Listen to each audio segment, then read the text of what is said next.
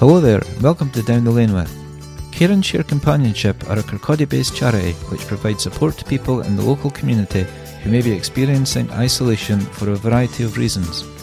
The charity provides a befriending service which matches their clients to volunteers in the hope of establishing a friendship which brings companionship into people's lives. I'm speaking today with the organisation's founder, Teresa Naylor, to find out more about Care and Share Companionship and the people who volunteer with them.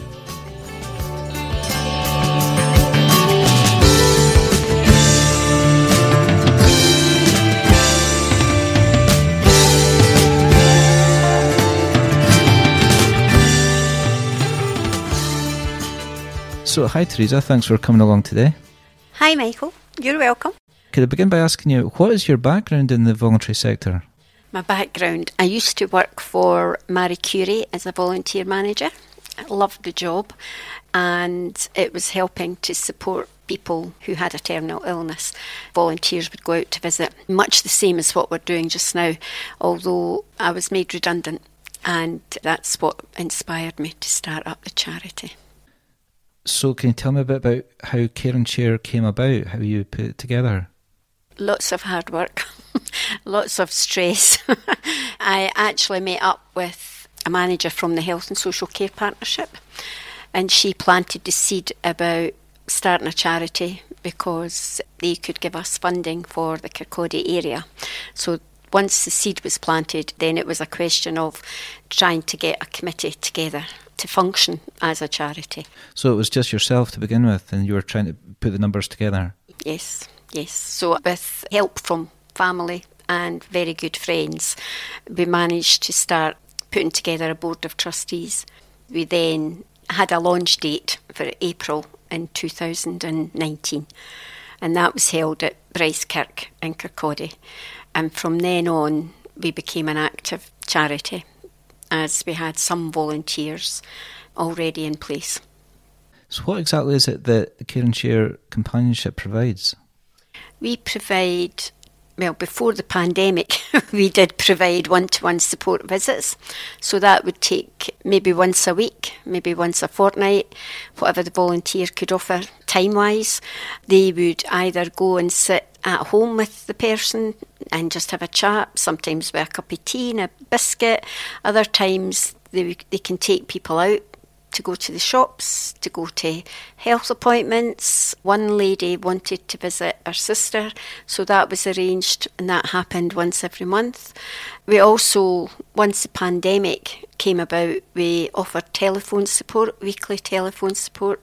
We also did shopping delivery support, and these are still continuing at the moment.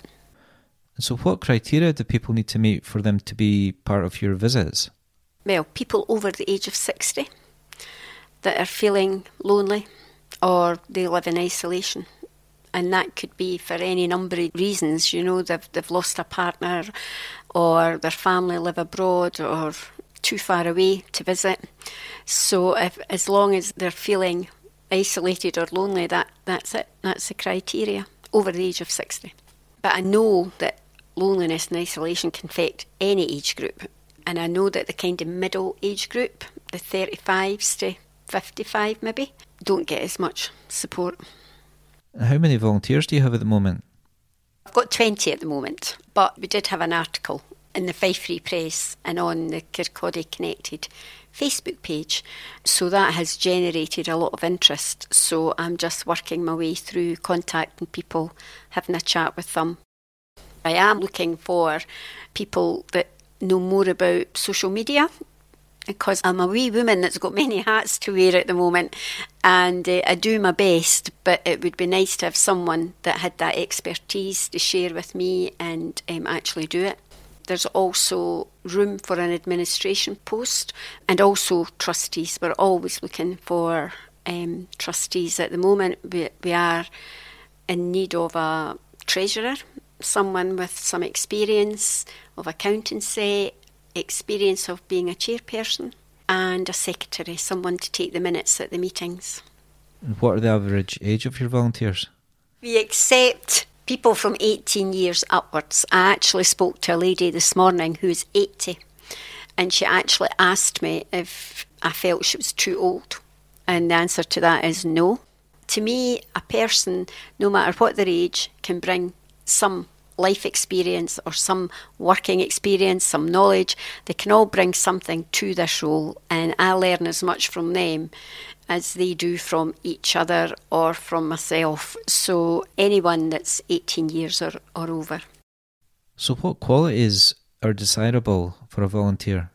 Patience, compassion, people person, someone who can be consistent and reliable, because as much as older people are so grateful for the time that a volunteer will give, they are looking for someone to visit on a regular basis, so they need to be reliable. And we know that people can get ill and they have to cancel visits, but then again, I can step in when they're unable to telephone or visit. There is, a backup plan for that. But yeah, older people, they like the stability of knowing that that person's going to come. And it is all about building a rapport up with a person, which, companionship is actually, the meaning of it is to be with someone that you enjoy being with. So the matching process is very important as well. But once the rapport is built up, then it develops into a friendship on all different levels. And it's very, very rewarding. And how has COVID affected your services? I think, like most voluntary services that we're providing, the one-to-one support, it's affected us quite a bit. It's been we've adapted by making weekly telephone calls, by sending out regular communications, if it's just a wee thinking of you card, but actually slipping in some key organisations and their contact numbers that I feel might be helpful. And also we've engaged with young people, primary age people and young teenagers to draw pictures and write letters, that they've all been so warmly received by the older people. And it's just nice for them to know that someone's actually taking the time to do this for them. We've also connected with the British Red Cross because they do monthly activity packs, but I've also downloaded word searches that are relevant to each individual person and their interests, like Elvis Presley, knitting, butterflies, you name it, you can find anything on Google.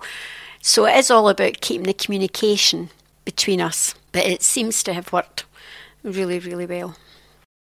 So how do people go about getting referred to Care and Share? Well, we accept referrals from anyone. At the moment, we get some from Fife Forum.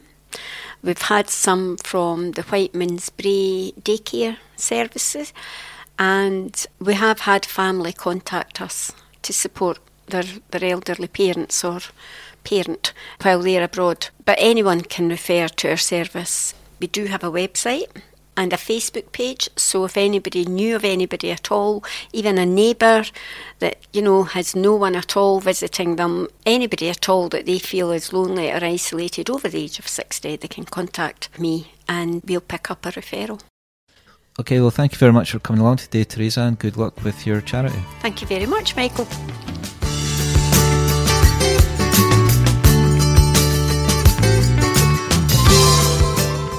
You can find out more about Care and Share Companionship and contact them via their Facebook page or by visiting their website at careandsharecompanionship.org. Down the Lane With was presented by Michael McLaren.